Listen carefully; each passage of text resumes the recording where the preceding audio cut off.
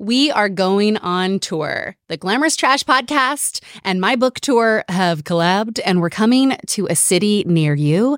Click the link in the show notes to get all of the deets. We're coming to New York City on June 4th. We are kicking off an event with Jon Stewart. No big deal. That's our very first show in New York City. Then we're coming to Washington, D.C., Nashville, Chicago, Santa Fe, Albuquerque, Seattle, Portland, and Los Angeles. So get your tickets now. We are doing 3 different events because, I'm always doing the most. That's just on brand, right? First, there's a Glamorous Trash Party. It's the podcast meets the book tour meets Coachella, a live show featuring podcast segments, book segments, a very special guest, and of course, there's a runway walk at the end for people to show off their fits because the dress code to every event is obviously Glamorous Trash. We are also doing a cookie country club. It's the anti-country club country club, and it's very dreamy. You get like a bunch of products, there's little events, and it's a more intimate event where you meet other cookies and listen to a book chat with me and another special guest. And then the final event, the Behind the Bangs writing workshop. I finally did it, put together this workshop because I wrote this book in many ways for younger me. And younger me would not have gotten off her couch unless there was also a workshop being taught. I wanted the gyms. I wanted the knowledge. I wanted the education. That's what I would have wanted. So I've decided I'm doing it. And in the workshop is going to be the 6 writing gems that took me forever to learn. 15 years. In my 15-year career as a TV writer and author and blah, blah, blah, all the other things I've written, there are 6 things that I always use, and all of those are in this workshop. So if you have an interest in writing, sign up. All the ticket links are live today. Click the show notes, click my Instagram. We are coming to a city near you, and there's going to be some meet and greets. I'll sign some copies of books. We'll give out more books, and I have some pieces of merch that I'm taking on the road, and I'm going to give them out at the shows.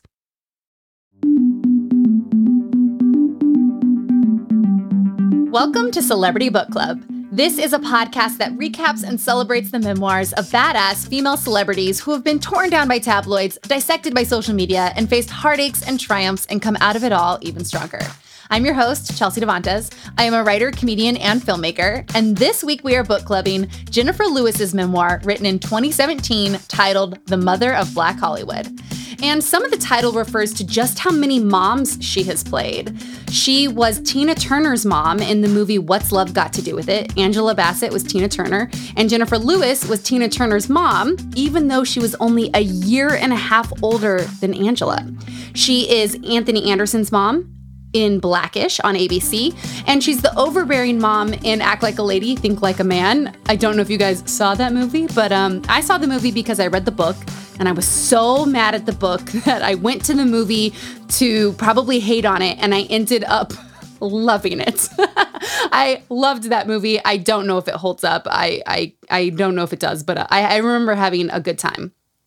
So I had heard amazing things about this book, and it was so much fun to read. And I do want to say that this is going to be a swearing-heavy episode, even more than normal, because here are some of the chapter titles from this book. Shoulders back, titties first. Just great posture advice, This ain't that kind of call, motherfucker. And Dick Diva. So good. Dick Diva is a whole chapter. I don't want nobody fucking with me in these streets. Sing, children.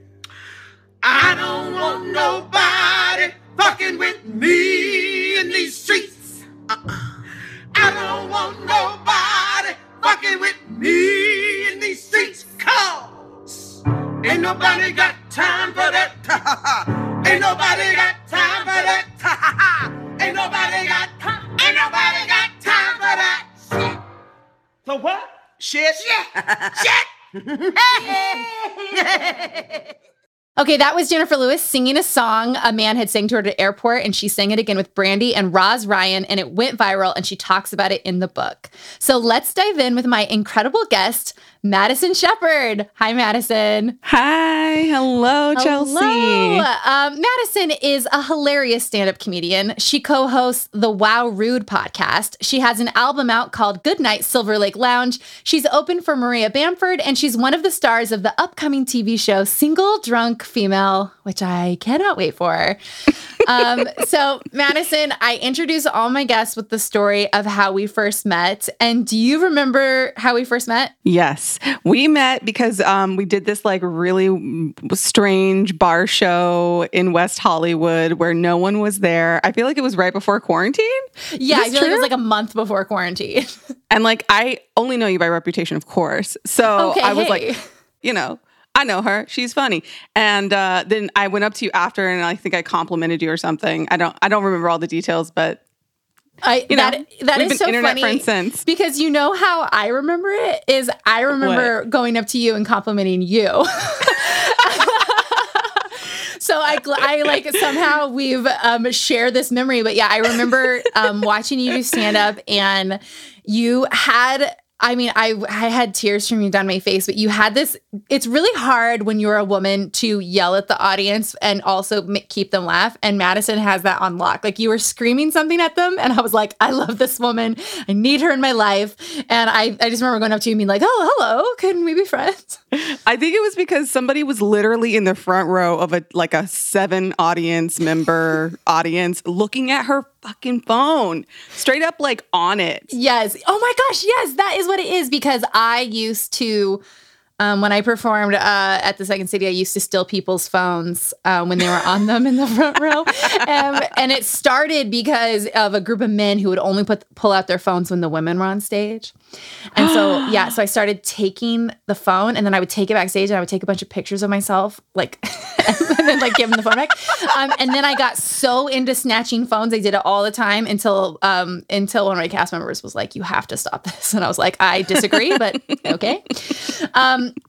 So when I first sent out the list of books, it was actually close to a year ago now, and you were the first person to write back and say Jenifer Lewis.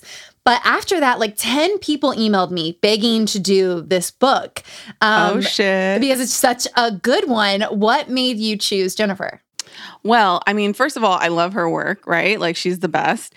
But I read almost exclusively books written by female writers, actors, and comedians. Okay, yes, you're meant for this podcast. Yes. It's like pretty much all I read because I just need to know that there is a light at the end of the tunnel. And, I always say this to people, but if I see you winning, that means I can win too. Oh, so I love that. Like, it was more I was in a real bad place last year. And so I started listening to her book, and then it was on your list, and I was like, I will read it again and again. I think I've read it like 3 times now. That's so cool. And did you, when you were in a dark place and you read the book, did it make you feel better? Yeah, I think a lot of times, like at least for me, coming from like a acting school background, there's such an emphasis on like being young, and you have to get if you don't make it, I had an acting teacher tell me one time, if you don't make it 10 years out of drama school, forget about it. Like, sir, was that a sir? Was that a Oh yeah. I fucking hate this guy. Anyways, He's being fired from his school for being racist. But I just love her book because it shows that your career can undulate. It can have ups and downs, and it can be slow, and it can be like you're hot, and it doesn't matter how old you are, you could still be getting it. You know what I mean? Even when the book opens, she's like, I was in a lull and I really needed something. And then Blackish came around, and it's just like, oh, she was like late 50s at that point, being like, I gotta hustle for a job. So sadly the hustle never stops is another lesson from this book. And did you listen to the audiobook? Because people recommended I listen to the audiobook. They said it's one of the best ones that exists. I listened to a portion of it. I thought it was incredible. I also realized I can't do audiobooks. Like I guess I just love reading. Oh my God. And so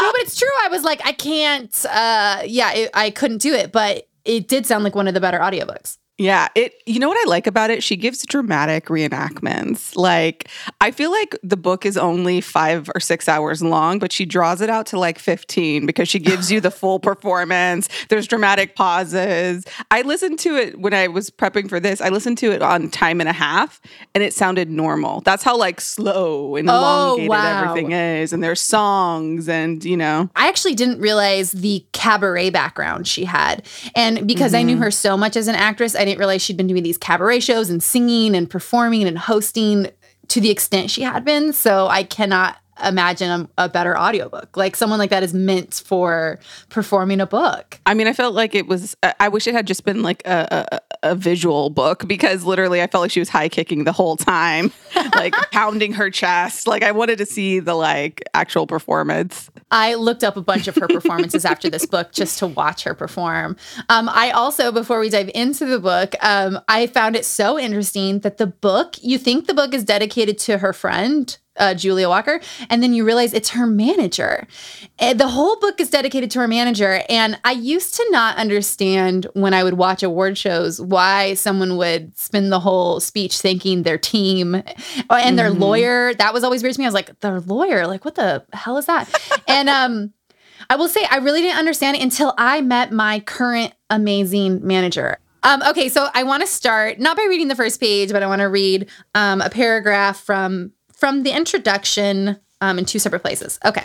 I bristled from the recent disappointment of not being chosen for several roles I had wanted. I didn't get Orange is the New Black, but my dear friend Lorraine Toussaint did. I didn't get Getting On, but my dear friend Niecy Nash did. I hated the fact that after 40 years in the business, I still even had to audition. And damn, could it possibly be true that as a singer, I had never even recorded an album? On top of all that, I had just broken off another engagement. Okay, now I'm doing what my therapist Rachel would call garbage collecting. Stop bitching, Jenny. So I love the tone of the book. I love the character that her therapist is going to become in this book later. And I found it so interesting that the book was starting with like all these huge failures and what she would consider lifelong failures of like never having an album but also she's so successful and well known.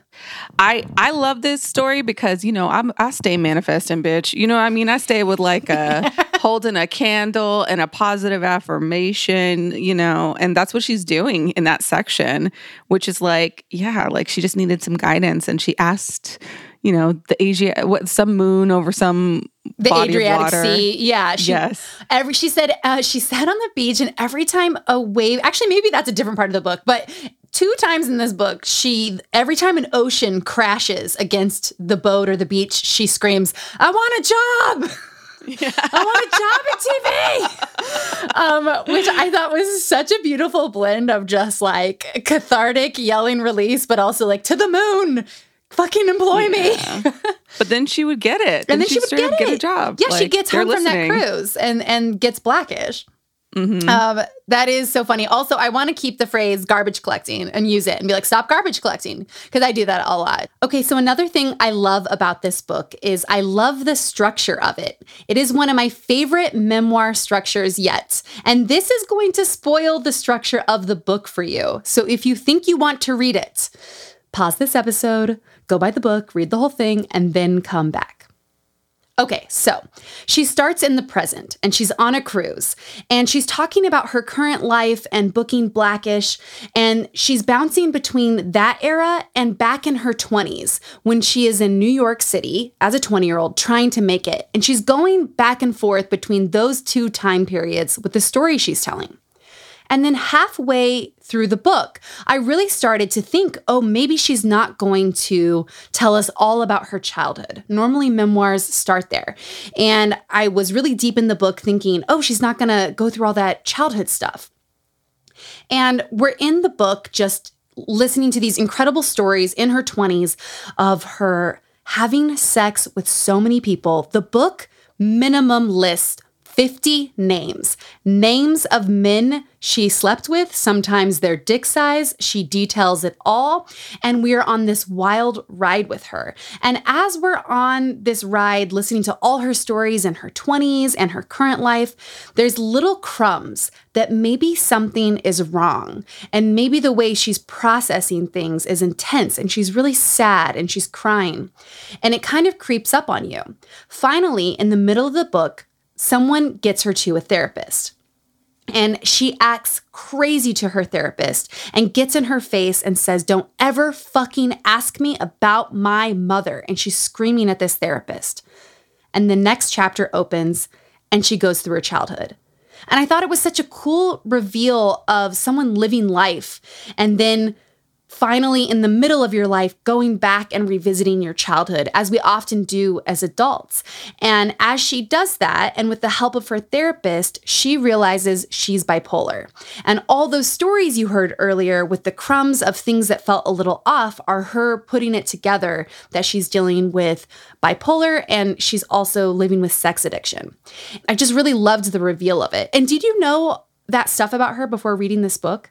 I didn't know any of this about, it was very revealing. It was very like, I think she talks about it at the end of the book where she's like, putting light to shame or something like that, but I think the reason why she has this incredible structure is because she's done so many one-woman shows about herself. Yeah. Wow. You're so right.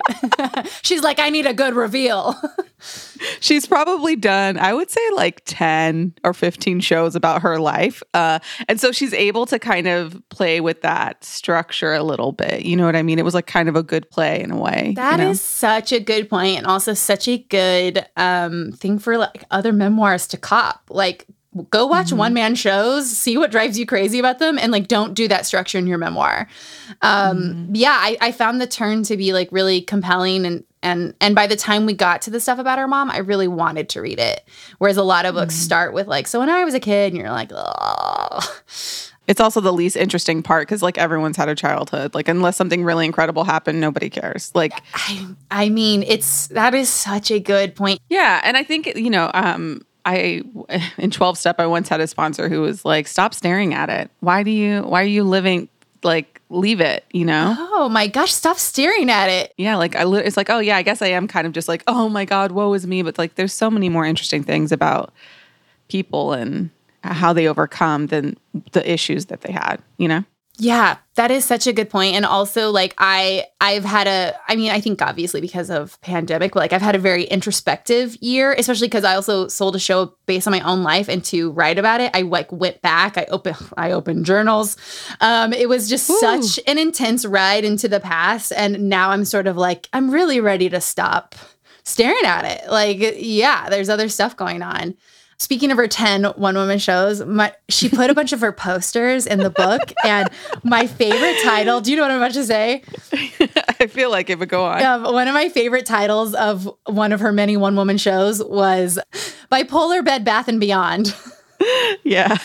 It really made me laugh. All of the songs, her relationship with the composer that like helped her write those songs, I think his name is Mark Norman. I could be wrong about that, but look it up. But their relationship is so incredible, so like symbiotic. She'll literally call how that, they talk about it in the book, but like how that title came about is she was in Bed Bath & Beyond, being Jenifer motherfucking Lewis, as crazy as I want to be, like just doing her fucking thing. Oh my God, that Jenifer Lewis impression. I'm Jenifer motherfucking Lewis, crazy as I want to be.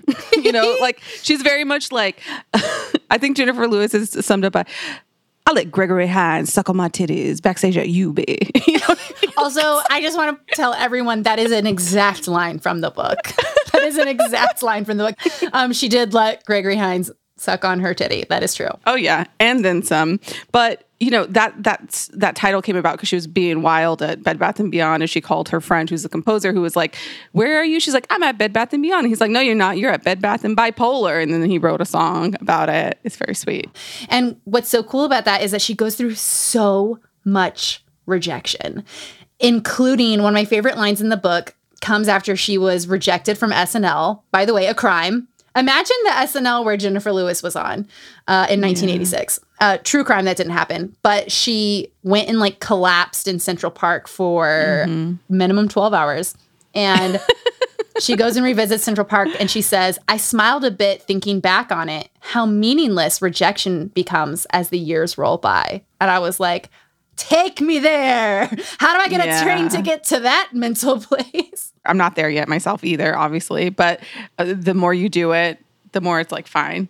Like she talks about also being fired from jobs and being like, whatever, I have others. Anyway, I just relate to her story so much because even though she's not a comedian or whatever, but she did so many solo shows. Like that's one thing that I relate to for sure is because she did so much work of her own in between projects. Yes. You know, she stayed fulfilled. She kept her artistic cup full. And I think that's really what it's about. And I think that sort of balances or counteracts like any rejection or, you know, things that I'm not getting that other people are getting. But it's like, yeah, but they're not writing this pilot that I'm writing and it's hella fun. Or like they're not working on, you know, whatever thing. I really like this. Yeah, that's a really great point because when she says like, oh, I didn't get this or I was in a lull, she's also saying I enrolled in this class, this class, this class. I started writing this show, and those shows get her other work. And yeah, I will say my one rejection tip that is something that Ashley Nicole Black thinks I came up with and I think she came up with it. We don't know who came up with it, but together we kind of came up with, whenever I start a project that I'm really, really excited about, I put everything into it, kind of in the middle of that project, before it launches and releases and gets its answer, I start another project so that they're always overlapping so that no matter what happens, I'm already in the moment of another project because I have found that once you take rejection for your baby, you fall so hard you can't get back up. And so overlaying projects has been like a way to just like always buoy momentum and moving forward. So that's my hot tip out there for anyone who wants to overwork themselves. Yes, not alcoholism, but workaholism, you know, try it. Seems like I'm actually giving bad advice. Okay, so then we have to talk about another unreal story. And this is your trigger warning for sexual assault. She tells a story about talking her way out of being raped. And in the book, she lists that only 1 in 3 million women are able to talk a rapist out of it, which is just such an excruciating statistic. And basically, this man convinced Jenifer that he was a delivery man. He comes into her apartment and he drops the knife he was using at one point, and she picks it up and she's going to stab him in the back. And in that moment, she is compelled to put the knife down and instead talk him out of it. I mean, this story was so crazy. And then she talks the man out of it by, it's a very long story, but she basically had a bunch of incense and eucalyptus in her apartment, and she convinced him it was medicine and that she was very, very sick and that he would get sick if he slept with her. And also something about the way he was made her feel she could approach it like this. And then he wants her phone number. She gives him a fake phone number and tells him he can call her anytime. And he says he's really sorry, leaves, and then she immediately calls the cops. I mean, the story was just wild. I don't know about you, but like I love hearing, as a survivor, I love hearing stories of survivors either talking their way out of it or fucking the person up. Yeah. That is assaulting them. Like there was a viral video a few years ago of this woman who just showed up to a dude's job. She was like, you remember me? You attacked me when I was 5. And then she fucking wails on him and nobody stops her. And I literally, it was just a cathartic, like I was like sobbing and like, you go girl. So I love this as a narrative. First off, can you send me that video? Yes, of course. Secondly, yes, also a survivor. And those stories are so cathartic. And Jenifer has a few of them where she goes back and really gets the perpetrator and goes at them. And they felt so empowering to read. I remember I one time saw a video. It was like surveillance footage from a restaurant of a woman who was almost assaulted doing Krav Maga on like 3 bros. And I thought like, oh, I have to sign up for this. I have to take Krav Maga classes. And I went to this Krav Maga self-defense course where I found out the video was fake. And it was just to get women to sign up for the course. And, I did. I was like, I'm sure I can karate chop someone. Like, let's do this. So Another thing to talk about is that there are only a couple of things in this book where, I felt like I really loved it, but there were a few things that bumped me out. And one of them is that she goes at her own weight a few times. Yeah. Pretty hard, where she's like, can you believe how fat I was? And you're like, no. And like she's like mad she can't lose the weight at 57 for Blackish. Mm-hmm. In the 2 weeks she has to prepare before she has to be on set. I'm like, come on. Yeah. Like, people know how big you are. You're not fooling anybody. Right. Apparently, like, it's very common for people to not give their true sizes to wardrobe because they think they'll be a size smaller by the time they shoot. And it's like, that's not how it works, honey. Oh, no. Yeah. In fact, I believe I do the opposite. And another thing to note is her use of the word gypsy. She uses it like 50 times in the book. And I've read up as much as I can on this, and I don't have a great answer, but what I came away from the internet learning is that when it's lowercase, the way Jenifer uses it, it is not a slur. But when it has the capital G and is describing someone's ethnicity, like talking about someone who is Romani, then it is a slur. That's what I learned from the internet. But if you have a better educated answer, please hit up the Facebook group, Celebrity Book Club Podcast. But she uses it throughout the book. So I found myself in a hole looking up the word and trying to figure it out. And then, but she has all these great stories of her artist friends, and she's using the word gypsy to describe all her artist friends. And I found those stories with her friends in the theater it was just so beautiful and reminded me of my early days running around New York City. I mean, that was what they did in the 70s. I mean, my mom was doing, theater. She did like 6 shows a year in Dallas prior to me coming and ruining her career. But, I think I also love this 70s, early 80s section of the book where she's talking about being with all of her friends down at the bar, and like Black Broadway really was having a moment at that time with incredible shows. And it just sounds like, God, just to be like a fly on the wall there. And, all the high kicking and the singing loudly. I know that musical theater kids are annoying, but like it's a lot of fun when you're in with them. Oh my God. When you're in with them, it's the best night of your life. When you're anywhere around them, it's the worst year of your life. Ready to give it up. Oh my gosh. Yes. And so another great story in the book is the story of the town prostitute who is named Fat Jackie.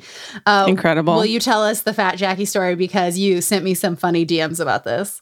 So I love the Fat Jackie story because like I aspire to play a character like this, just big hair, lots of jewelry and titties out, that just sounds right up my alley. But Fat Jackie, basically she was the town sex worker, and she was driving in her Cadillac eating a piece of fried chicken when she sees Jenifer and her high school homegirl who they were skipping class. And she was like, do you guys need a ride? I'll take you where you're going. And she's like, get in the cars, girls. And she's like, oh, you guys are skipping school. And she's being like cool auntie a little bit, being like, I don't care. They know that she could tell their moms and the jig would be up.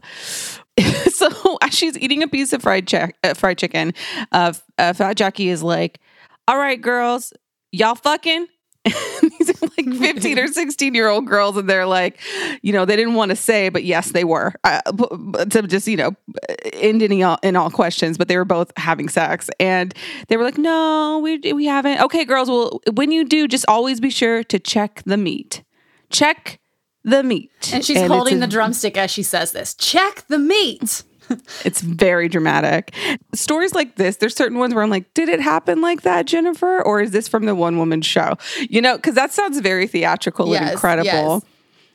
Maybe it did, maybe it didn't. But regardless, we get to enjoy this wonderful story, right? Oh my God. Yes, I love it. I also want to replace the eggplant emoji with the little meat emoji now. That's what it is. That's the meat. And Jenifer says her go-to move after Jackie taught her to do this is to draw a bath for a man she brings over so that she can check the meat. Have you ever checked the meat, pre-checked the meat? Girl, usually I'm barely previous to being in the relationship I'm in, it was like, you're here? All right, let's go. Drunk or blackout of some kind, just being a damn mess. So I haven't checked the meat, and frankly, I should have a few times. You know, a couple trips to the doctor, and I'm like, okay, got to check the do meat. better. Got to check the meat. Make sure. I didn't have this advice. Yeah. Checking the meat is like making sure it's all clean and good, but I also took it to mean like, do you want to feast on the meat? You know, like, is it a good cut, I guess? Right. I don't know. Man. And we've all been fooled. We've all been tricked. all been fooled. Oh, we've been fooled by just not enough movies and TV shows showing full dick. And listen, you guys, this is a swear heavy episode, so it's going to get worse. But one of the things I love, and I'm so biased because Yasser writes and is on this show, but Black Monday, one thing I picked up and then was able to confirm with the showrunner is that they only show full penis. And they've never shown they've never shown boobs, they've never shown vag, they've never shown, but you will see full men's dicks. Can I just say also just how 70s Jenifer is throughout this? Like, it's just so, I was glamorous in the 1970s. Drawing a man a bath before you have sex? Can you imagine? No, and like I got on board with it because I was like, oh, this is how she checks the meat. But like otherwise, like, y'all gotta wait for the bath to fill up and talk? That sounds like a nightmare.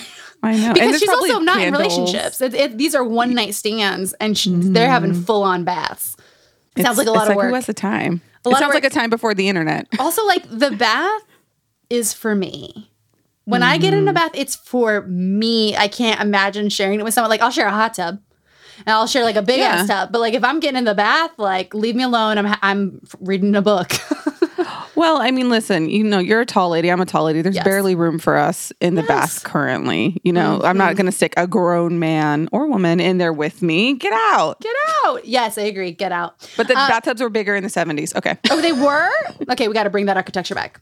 Okay, so now I want to read a page that is basically, it is a celebrity book club cookie crossover with Tina Turner because basically the movie What's Love Got to Do with It? Angela Bassett plays Tina Turner, and she like makes it clear in her book that she did not audition for that role. Like, people think I auditioned and I did not, because she ends up playing the mom. She is only 18 months. She won't even give it a year. She says, I am only 18 months older than Angela Bassett, and I played the mother. And this is what she wrote about it. The reason I wasn't asked to audition for the role of Tina was because my titties were too big. Too bad, because I would have sung that motherfucker and acted the hell out of it. Bitch better have my money.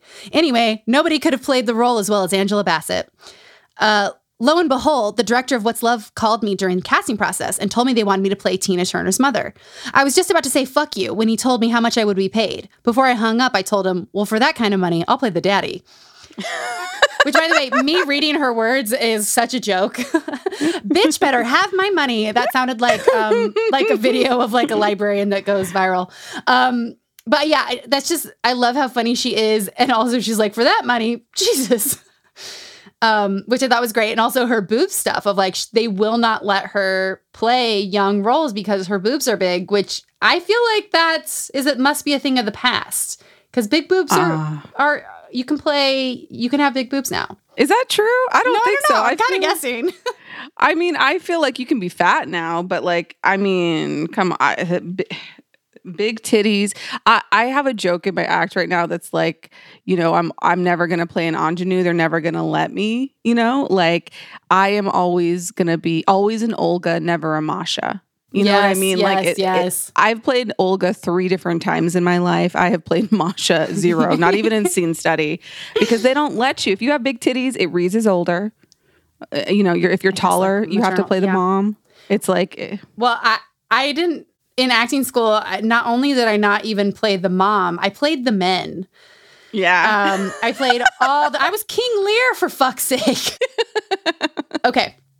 There's a story about her pastor molests her when she is a child or when she's in high school. And while that was the first abuse, the second abuse is her mom not believing her. And her mom was like, no, I love the pastor. He would never do this. Like, you're lying. And that's kind of like this big trauma that's going to come back later in the book when she calls the pastor, which we'll get to later.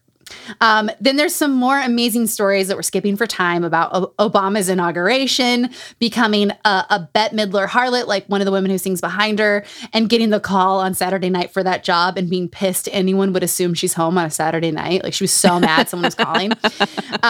And then the book just has so many incredible stories, and I'm going to read a page that's going to sum it up. I woke up on New Year's Day, 1984, with my head banging and my face feeling like it was made of cement. Peter, a bassist I'd been flirting with, called at 6 a.m. to wish me a happy new year. I went back to sleep till 2 p.m. when Tyrone came by. We watched the Orange Bowl, and let's just say Tyrone made it to the end zone more than once. He was going down on me during halftime when Peter and Ken called. And yes, to answer your question, I picked up both times. I love to push the limits. Fucking one guy while talking to two others was a complete power trip for me. Thomas called twice and hung up before finally leaving a message. The neighbor next door banged on the wall and shouted for us to keep it down. Being in my 20s, how could I possibly keep it down?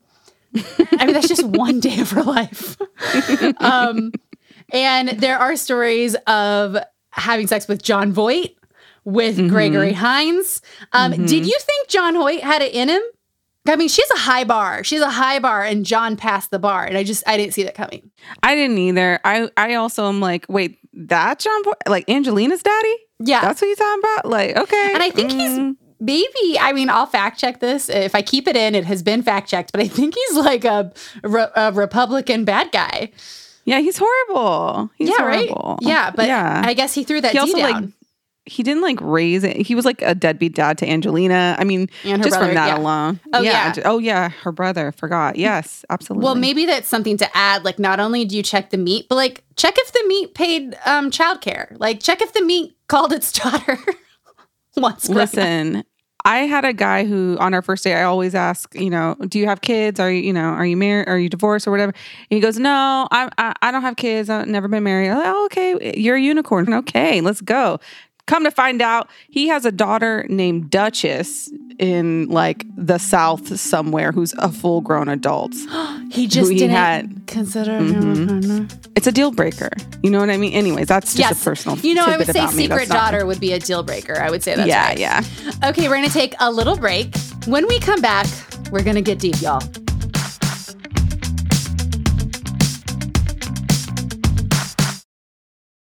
Sibling fights are unavoidable, but what if every fight you had was under a microscope on a global scale? That's the reality for brothers Prince William and Prince Harry. They were each other's closest friends and allies since the death of their mother. But that all began to crack as they married and took wildly different approaches to their royal duties. Wondery's podcast Dis and Tell is hosted by comedians Sydney Battle and Matt Belisai. Each episode unpacks one of pop culture's most iconic celebrity feuds, and they recently took a deeper look into the real reason William versus Harry started. It's actually much bigger than these two brothers, stretching back into the history of the British monarchy. Did their feud start with the royal family's mistreatment of Meghan Markle, or was it something that started much earlier? Follow Dis and Tell on the Wondery app or wherever you get your podcasts. I started this podcast because I have been obsessed with memoirs my entire life. And I can't believe it, but I got to write my own. And it comes out on June 4th, and you can order it right now. The book, I was asked to describe it, and I said, it is an absolutely harrowing, traumatic memoir, but funny. So if that sounds good to you, order it. Let me give you some topics that are in this memoir. A female best friendship breakup. How I got my break into Hollywood. When I found out my dad was not my real dad. The time I dated a magician. Are those last two related? Who's to say? Read the book. Growing up in Utah. Growing up around cults. How I got into therapy. Listen, I could keep going. Each chapter title is a different woman's name in my life. Some are heroes. Some are motherfucking villains. But you know what? A villain and a hero, what are both of those things? A leading role. And we do love women in our leading roles. So pre-order the book. It matters a lot. I linked everywhere that you can buy it in the show notes, but go anywhere. Also, I am reading the audiobook personally. So I'm personally narrating it. So if you like this podcast, get my longest podcast ever. And the audiobook is also available for pre-sale everywhere you get audiobooks. And thank you so much for listening to this podcast. You are the reason I got to write a memoir. So thank you so, so much.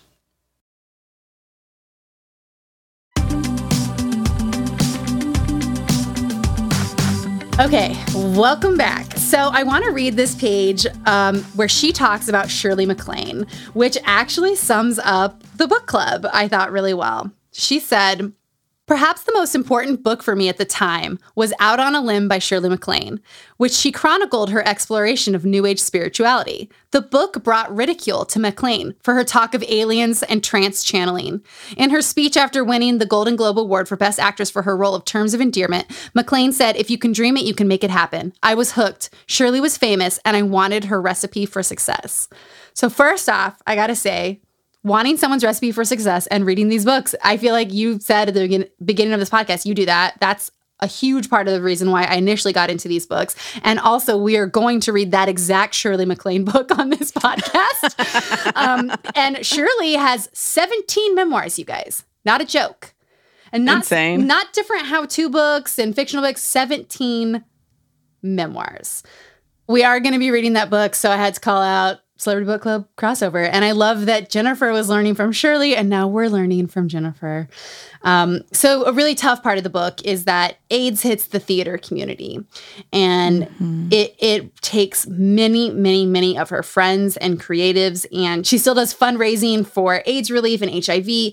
And when one of her closest friends dies, which would produce a ton of grief, her response is so strong that a friend tells her there's something really wrong with the way you're taking this. Like, it's just an extra intense. And then Jenifer goes on to say that she has found rejection and how you take it is a great test for mental health and how your mental health is doing. And how after SNL, she was like devastated for days. I would say that's true. Would you say how you take rejection is a good test of where your mental health is at? Oh, absolutely. Absolutely. Yeah. Absolutely. If I'm like too cool about it, it doesn't matter, whatever. It's like, no, you're just denying. You're really upset. Alternatively, if I'm like, I'm never going to work again because this show, I feel like now I've gotten much more even keeled about it. And it's like, oh, well, maybe that's coinciding with, therapy and antidepressants and stuff. Yeah. Oh my gosh. You know? Yeah. I remember one time, many times, scream rage crying, where she's like,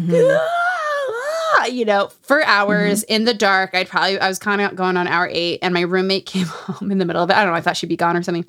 She came home and she was like, "Are you okay?" And I was like, "I didn't make an improv team." And that was like a real clear moment of like, this seems to be out of touch proportionally with what you're talking about. Also, the more you do it, the more it just becomes, this is a job that I am applying for, and I will get it or I won't. And okay. Yeah. Oh my gosh. I think also the more you know, kind of a peek behind the curtain of what happens on the other side of it, it starts to become way less personal. And it's like, man, it doesn't matter. It's not about me. It's about how dumb you are for not choosing me. Yeah. Let me go back to my one-woman show or whatever I'm working on now. No, you're total. It's such a good point. But the kind of mental health barometer now kind of comes into play. This is the part of the book where she discusses realizing she's bipolar. And first, what happens is she sees a movie called Frances, where Jessica Lange is a manic depressive, and she recognizes herself in the movie, but it's too much of a realization, so she doesn't do anything about it. And then what I thought was really incredible in this book is the way she finds therapy. So I want her, she's with a bunch of really cool women, and this is what happens. She said, "When I regaled them with stories of my sexual escapades, they laughed, but clearly grew tired of hearing me proclaim again and again, 'I am a star and dick is my life.' And when I described some of the esoteric methods, such as trance channeling and tarot cards that I believed could help me find direction, Beverly told me, 'Jenny, I don't believe none of that shit. You need to carry your ass to therapy.' I half nodded, feigning interest." And so I will say, we talk about, there's a psychic moment in every celebrity memoir, and another one is coming, but she does so much new age stuff in this book. We've skipped a lot of it, but she is constant, like the tea leaves, my astrology, which, yeah. Okay. So maybe we are going to disagree on this. So she's trying all this stuff and she doesn't push this on you. And she makes sure to say, like, this is just my journey. Do what you want to do. But the journey you really go on is that she was doing all this stuff, but what she really needed was therapy and meds. And she takes care to say, I'm not telling you to go on meds, but this book finally cracked all of the moments in celebrity memoirs of and other women in my life, why we stereotypically love all that new age astrology, tea leaves, crystal shit. Like, as a gender, it's our stereotype. And I'm saying this with several crystals around me. And I think it's like, oh, we want to be better. We want to be better. We want to know we'll be okay. And that stuff is really accessible. And it helps you connect to yourself and your gut and your intuition, which is so important to connect to yourself. But at the end of the day, if you need therapy, you need therapy. And I've had a falling out with a lot of my childhood stuff. I grew up very new age. And there's kind of that saying or joke of like, when a plane has turbulence, an atheist begins to pray. So like in my darkest moments, I still call my mom and I'm like, please call that psychic. I start pulling cards. Like, I can't help it. Like, that is my core. But I really started to think about like the cult documentaries and how fragile your brain can be and how you can't let an untrained astrologist into your brain, because brains are malleable. So anyways, I kind of came out of this being like, tarot cards are great, but does anything come up against an actual trained therapist? Yeah. Or like, relying on your friends too much to like process things as they're happening. It's like, you might need somebody who's outside of this relationship to give you an overarching view on what's actually up and helping you connect some dots. I mean, it is so much easier to pray, to meditate, to pull cards, to burn sage than to sit down and like really be in the same room with your trauma and your pain and how to deal with that. Like, that is not easy to confront and look at, and it's painful and it sucks, but you only really need to do it a couple times in your life. Maybe probably once is enough for some of that shit. And, you can move on having unburdened yourself with it, but there's nothing like doing the real work, so to speak, actually sitting down and digging through that shit, going through the quote wreckage of your past, is really helpful and helps you move forward, Yeah, that is a really great point. And also trauma is, horrific, and it's like an intangible, ambiguous morph. I don't know if that's a word. An ambiguous cloud of nightmares, unless you are trained in how to take that cloud apart and realize it's just this real thing to deal with, or a therapist is there. And I feel like so many times in my life, I kind of approached that like horrificness in myself with wondering what house my moon was in. And I like, it's been this really interesting thing because I am like so new agey, but reading her book, it's like you can see her trying all these things and nothing works until she like gets diagnosed as bipolar and like faces the actual therapy of it. I think that's true for a lot of people, especially in the theater, honey. Whoo! Them is some astrology, superstitious ass bitches in the theater, baby. Trust me on that one. God, it's like, I don't know why we are drawn to it, but it is our kind. And her best friendship with Rachel, her therapist, this is the buddy movie I want and need and will write if you are listening. She, and I loved this because she actually saw a bunch of therapists who were unhelpful and bad, and she was like, fuck therapy, but kept trying. And she finds Rachel. This is the love story and the meet cute that I need when you meet your perfect therapist. And there are then stories in the book where at 3 a.m. she is calling Rachel from another country being like, I'm going to fuck my masseuse. And Rachel is like, no, you are not. And she's like, I am fucking him. And Rachel's like, put the phone down. You're not going to fuck him. And then like stories of her being so depressed that she has to call Rachel every 3 blocks just to make it to the theater to go on stage that night. And so her poor therapist, but I really loved them together. And then her therapist suggests meds, which Jenifer is like, absolutely fucking not. And what is so cool about this book is how she destigmatizes meds. And I'm on meds too, but I really felt like meds were going to take away my personality and they were going to dull me and that my thoughts would be different. And so I just want to say on the podcast, my personal experience was that meds don't work without also using the tools my therapist has taught me. But it's just without meds, I sometimes would get into some of the attacks and I would not be able to get out of it. Whereas the meds like slow it down to the point where I could then try and implement something my therapist had taught me to get out of it and to like come back into my head. And so or like I would used to hear a sound and I would be so jumpy. My whole body would kind of shake for an hour. Like literally my phone could ring. And if I wasn't expecting it, I'd be like, and it was just this panic that was in me. And now like the phone can ring and like I don't flip out. And that's what I feel like sharing for anyone whose mental health possibly needs it, but you're scared of them. I just want to give you the other side of it. Yeah. I mean, listen, when my phone rings, I'm jumping, but that's because I know it's a bill collector. It's like, I don't got my TV money yet. Hold the fuck on. It's Hold coming. You'll get your money, she bitch. doesn't live here. She's dead. No, I mean, I love the language that she uses. It's very gentle. It's very open. She says repeatedly that meds were a solution for her, but they may not be for everybody. Yeah, and they might not be for everyone.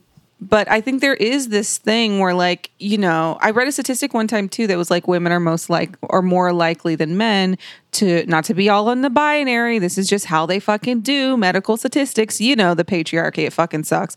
But that women are more likely than men to go off of their medication. Oh, wow. Because I have also done that too. So that statistic hits me. It's true. And it's something to do with us being like, oh, well, I don't need it anymore. I got it, because that's in our nature, right? We're like, well, I can handle it. It's okay. I got it under control. That's fixed. I'm done. Whatever. And, you know, she talks about going off of her meds. She talks about having breakthroughs, using meds and being in therapy. And I didn't really start coming to the work of my life, which is sorting my shit out, until I was in my late 20s. But I wish I'd read this book. I wish it existed sooner so I might could read some of this stuff, because I think if I had heard, I came to these solutions on my own through other work, but 12-step and therapy, I came to those at a different time in my life. But I feel like I could have had a shortcut a little bit if I had heard her talk about her experience with medication, and I probably wouldn't have been so hesitant. Now I'm like, med me, baby, you know, a med spa. Put it here. Give me med. Here's my tongue. I want it. Yeah, no, I would have killed for this book as a, like, if you I mean, just get this book, give it out for Christmas if you have the means. Like, this is such a great book. And yeah, meds might not be for you, but I definitely did not have a med story in my life to look at to feel positive about them. So it's really cool that she gives us one. And I mean, like, Madison, for anyone who listens to this podcast often, y'all know how emotional I am. And I just want to say, that's me on meds. This is me calm down. And they were really life-changing for me too. Yeah. So then there's a great stories about her mom. I want to sum up her mom with a story about how a welfare guy comes to their house for a check-in. He's a white man. He's racist. He calls her the N-word and asks how they have a television. And she says one moment, she closes the door. She goes and gets the bucket because they don't have a bathroom. She gets the bucket that everyone pees in. She opens the door. She throws it on him. And this was one of those stories where you're like, yes, yes. And so her mom is just a shit pie moment of her story. Oh my gosh. Her mom is just like, real tough, and there's a tough part that comes through for Jenifer as a child, but there's this also incredible toughness of that helps her survive. I will also say the N-word is used all over this book. Also, Kinloch. Did you know about Kinloch being the first all-black town? I didn't know, but I know about so many of those. You know, one of the things they say fucked up black people the most is when we integrated with white people, because god damn, we were doing okay on our own, like in these little enclaves of our own, you know, with our own butchers and our own banks and our own, you know, community. And white people came along and fucked it up like they always do, you know? No, absolutely. And so Kinloch was, I think she said it was one of the first only black governed towns. And she grew up in an all black town, and how, there were so many benefits of it, but also the poverty left with people, and how they had everything but a bank, because there was no point for a bank for people who were not getting money at all. And then to cross-reference this, God, what is the Marvel movie show that I'm now blanking on? It's Watchmen. So if you saw Watchmen, the TV series, which is fictional, but it's inspired by real events where one of these Black-only governed towns was just thriving. And it was called the Black Wall Street. And they were doing incredible in their own community. And which, of course, white people then couldn't have and went and murdered and bombed and like just blew up Black Wall Street. And if you want a devastating but superhero fiction way to explore that, watch The Watchmen. But it is really tough. But she's also in one of these towns, but they're also kept down by the poverty of all the white people around them. I think I really related to this portion of the book when she's talking about her mom. I mean, my mom only had me, but we were still in a lot of poverty when I was growing up. Like, I'm originally from South Dallas, and like there were times when we didn't have electricity or water, and I would have to go to the neighbor's yard to like fill a bucket with water so that we could have things to drink and clean ourselves and cook with overnight until we could go to school or work or whatever and be able to use facilities there. So I just really related to the extent of her poverty that she had growing up. It wasn't always like that, but like sometimes times were really fucking hard. And my mom, I have so many memories as a child of my mom just being this fucking tough as her mom, as strict, as like, no, this is what it is, because she's trying now, she has this realization in the book too, where she can look back and say, there's this moment where her mom is standing in front of her Christmas tree with the little dog that she bought for her adopted daughter. And like, she sees her as this like frail, kind of strong, beautiful woman. And it's like, yeah, we have to kind of get to that place if you grew up in that kind of home with those kind of circumstances where you can see that, wow, maybe mom was rightfully angry all the fucking time because she was like really having to make sure that we made it through this period in our lives. It's like, oh, I'm getting emotional even thinking about it. It's like, it's so beautiful. It's so beautiful. I totally agree. And it's this really interesting thing of to survive poverty, abuse, and her mom, the rampant racism, and to raise kids as a single mom, you have to be so strong. And but as a kid, she's undiagnosed bipolar, so she's really up and down as a kid, and her mom is so tough on her that she hates her for it.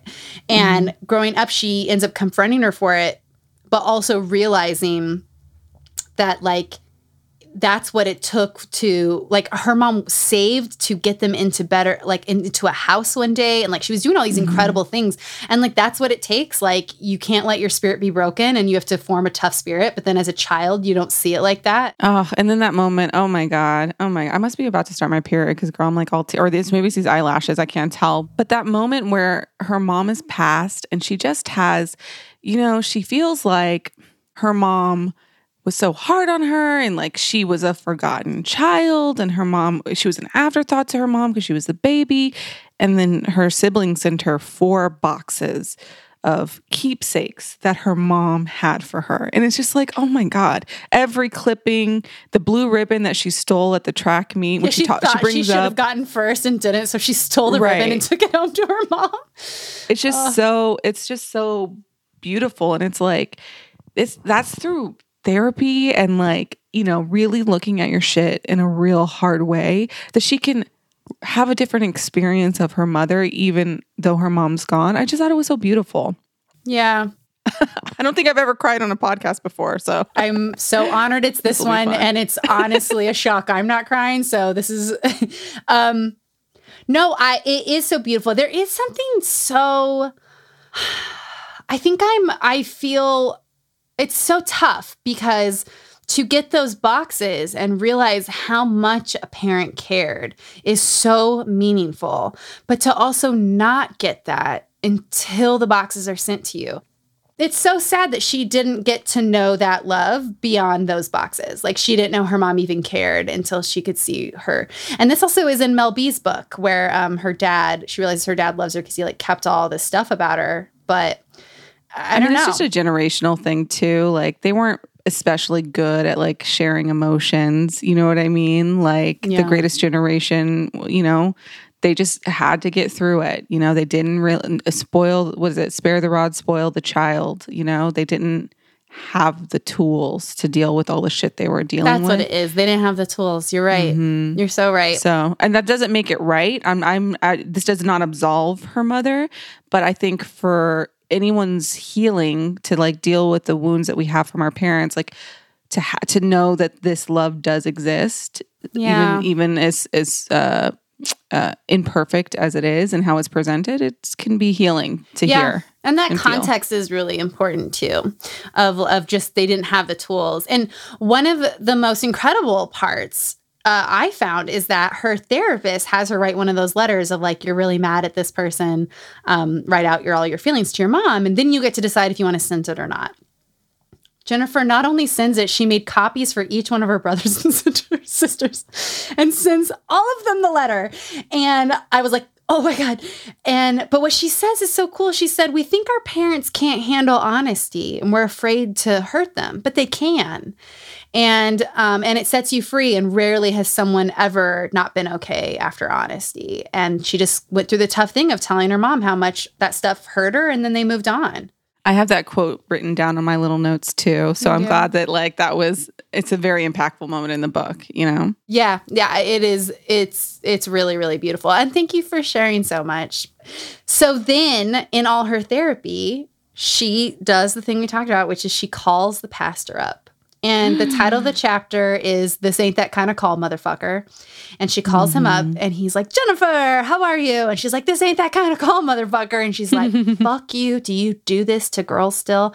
I will kill you. I will end you. Like, how dare you do that to me when I was a child? He comes up with this psychotic reason where he's like, I just wanted you to know what you were going to do, what was going to happen to you in Hollywood. I wanted you to be prepared that men were going to force themselves on you. And which is just like, do better, you know, like at least be smarter, come up with a better reason. Like you can't even respect that one. He uses that to justify his abhorrent behavior. Like, absolutely. And that's not why he did it. He did it because he wants to have power over women and children and is fucked up. Yes. That's why. And I will say, like, I want to make some phone calls. Like reading this, I was like, yeah, but I'm not in that place. Like, I think I would be like, don't call me back. But the idea that she calls him was just really very cool to read and live through her. Again, this is why people say read the audiobook. It's very impactful because she gives the fucking dramatic reading of it. She does his voice and his mannerism, and she does her. You know what I mean? Her part of it, her half of the scene. I'm like, she wants to say that she said that she wants to have a one-woman show on Broadway, like sometime before she passes. And I'm like, I want to see it. Oh my God. I was like, someone give her the goddamn show. And I mean, watching her perform and reading the book. Yeah, it's such a good book. It's so funny. It flies. It's fast to read, but it's also like very deep. So then she really goes into talking about sex addiction and how she was like, yeah, like all this crazy, amazing stories. And I love Dick and I'm a Dick diva and Dick is my life. And also, what I was doing was like pretty intense and not good for me. And her therapist tells her that keeping a journal all her life may have been one of the things that saved her. As someone with many journals, I was like, very cool.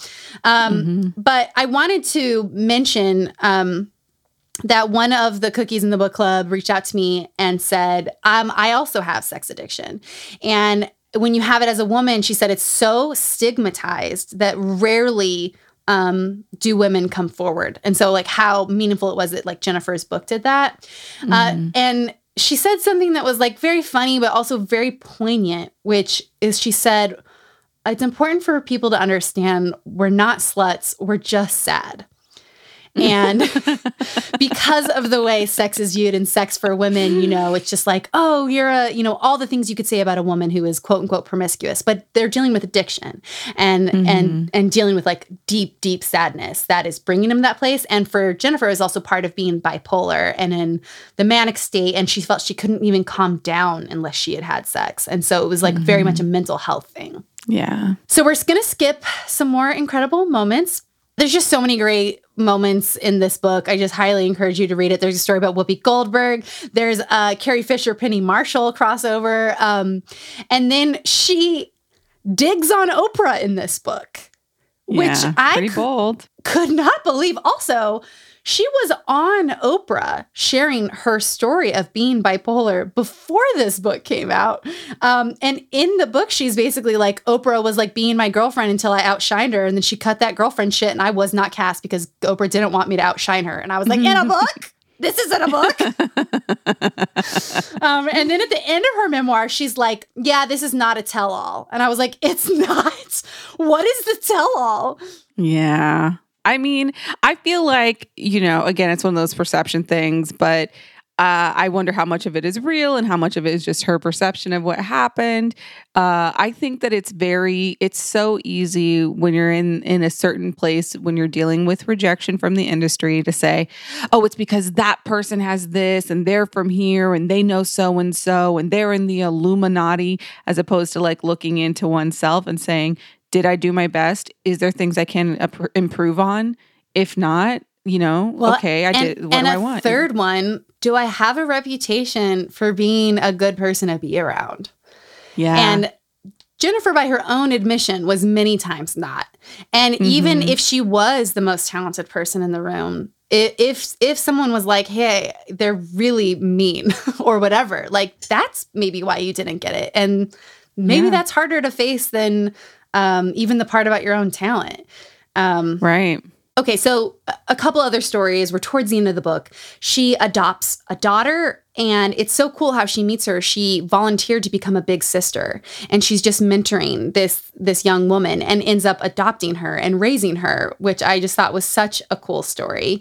And then the end of the book really wraps itself up pretty fast, and then she tells this crazy scamming story. So she tells us very briefly that she got scammed by a man who she was dating. And it's such a short story. You can almost tell she doesn't want to include it in the book, but also wants to give advice to people to, watch out. So Madison, you know more about the scam story. You DM'd me some articles about it. Will you tell us what happened? Okay, so I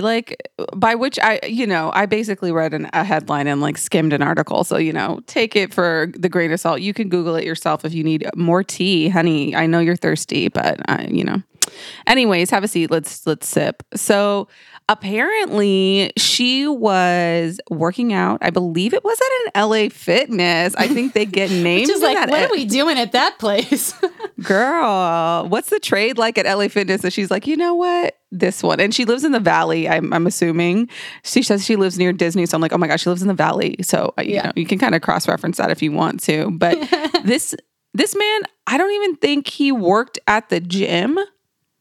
He just he was just at the gym and then offered to train her. Well, he spots her, figures out who she is, and then internet researches her, stalks her on the internet.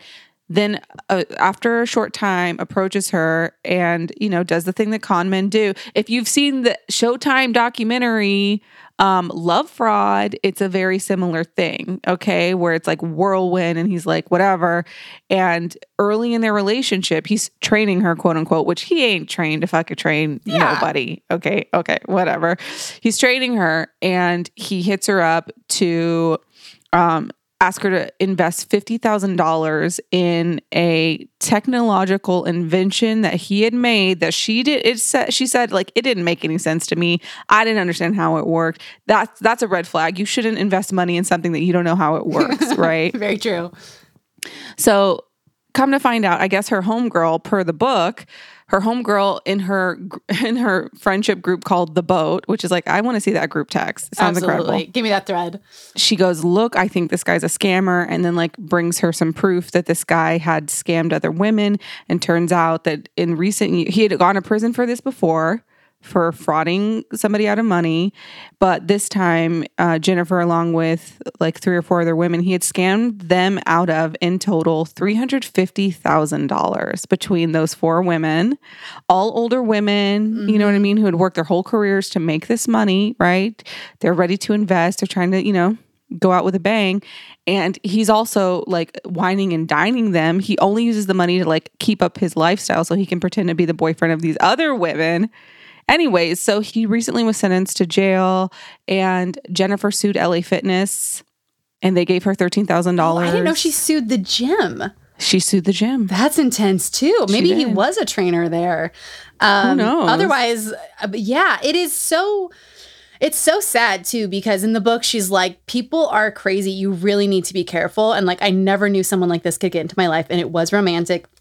It's written in a way where you're like, oh, this is way more painful than she's even put it on the page. And then when you look up interviews, it's like an extremely painful story. And she really seems to only be sharing it to like let other women know, like, you can get scammed, and it's just such a bummer. Like, you're kind of at the end and you're like, no, like, she's done so much great work and she's so good to so many people in the world. And then some idiot has a sound invention. It said, I think it's a sound device is what they said. Oh my God. Like, even worse. I know. It's like, we have speakers, we have headphones. What else do we need? Okay, thank you for sharing that story with us. Okay, so now we're going to read the last page. I'm going to read a little bit of the beginning and the end. She said, I turned off the ignition, looked around and thought, I owe. Because I have survived, I owe. Because I have a smile on my face and am in good health, I owe. Because I live with bipolar disorder and thrive, I owe. Because I made it to the other side of sex addiction, I owe. Because my generation has left a world of chaos and environmental deterioration for the next is being made to clean up, I owe.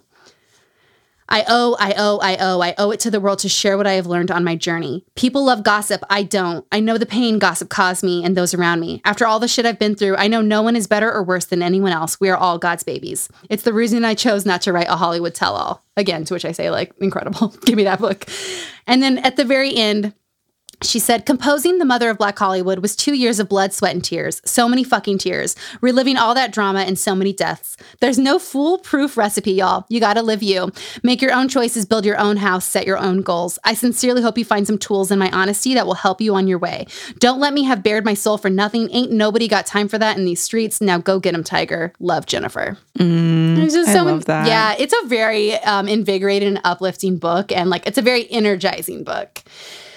So Madison, we end all the podcast with a thank you to the author. So I'll go first. I want to thank Jenifer for making pain so funny. Some people think it makes light of it, but for me, it only allows me to go deeper because my brain is having a good time. And I just always respect when you can make pain funny. And I also want to thank her for owning her talent. The whole book, she is like, I am very talented and I want to learn from that. I think it's so respectable and cool. And when I see other people do it, I'm like, that is cool. And she doesn't play small. And her doing that made me want to like own my shine. And so it's like, oh yeah, whenever you like own your shine, it inspires other people to do the same. And I thought that was such a gift she gave in the book. Mm-hmm. I want to thank Jenifer Lewis for this book because I feel like it gives us a snapshot into, for me, I'm really interested in Black history and I just love this period of like the 1970s and what it would be to be like a working theater artist at that time and like on the road. I love all of it. Also, I like that she shares the rejection. I love that she shares the rejection in the times that she was fired and the times she fucked up and she wasn't the hero of the story. I love that because I feel like so many memoirs kind of glaze over that. It's like, well, we get a couple pages of I was struggling and didn't have food to eat. Anyway, when I booked SNL. When I was on my yacht with my first husband. Skips to like dinner with Scorsese. And it's like, what happened before that? You're so right. And this book has the most of that I've ever seen in a book. Yeah. And thank you for the inspo to like make my own shit. I think that's I want to see her movie. What is it called? Jackie's Washington? Back. Jackie's Back. I'm dying. I looked for it. I searched for it. I could not find it. Please tell us where to get it at Chelsea Devontes. Need to know. But make your own shit, that'll help keep you sane. That's one thing I took away. And thank you for that message. Oh my gosh, make your own shit. It will help keep you sane. Put it on a bumper sticker on my front door because I don't drive enough. Madison, thank you so much for being on this podcast and for all you brought to it. Please tell people where they can find you online and where they can find your podcast with Danielle. Okay, so I host a podcast called Wow Rude Podcast with my best friend and fellow comedian Danielle Perez. You can listen to it on anywhere you listen to podcast, Stitcher, iTunes, Spotify. You can also watch it on YouTube if you're a freak. The clips are so funny.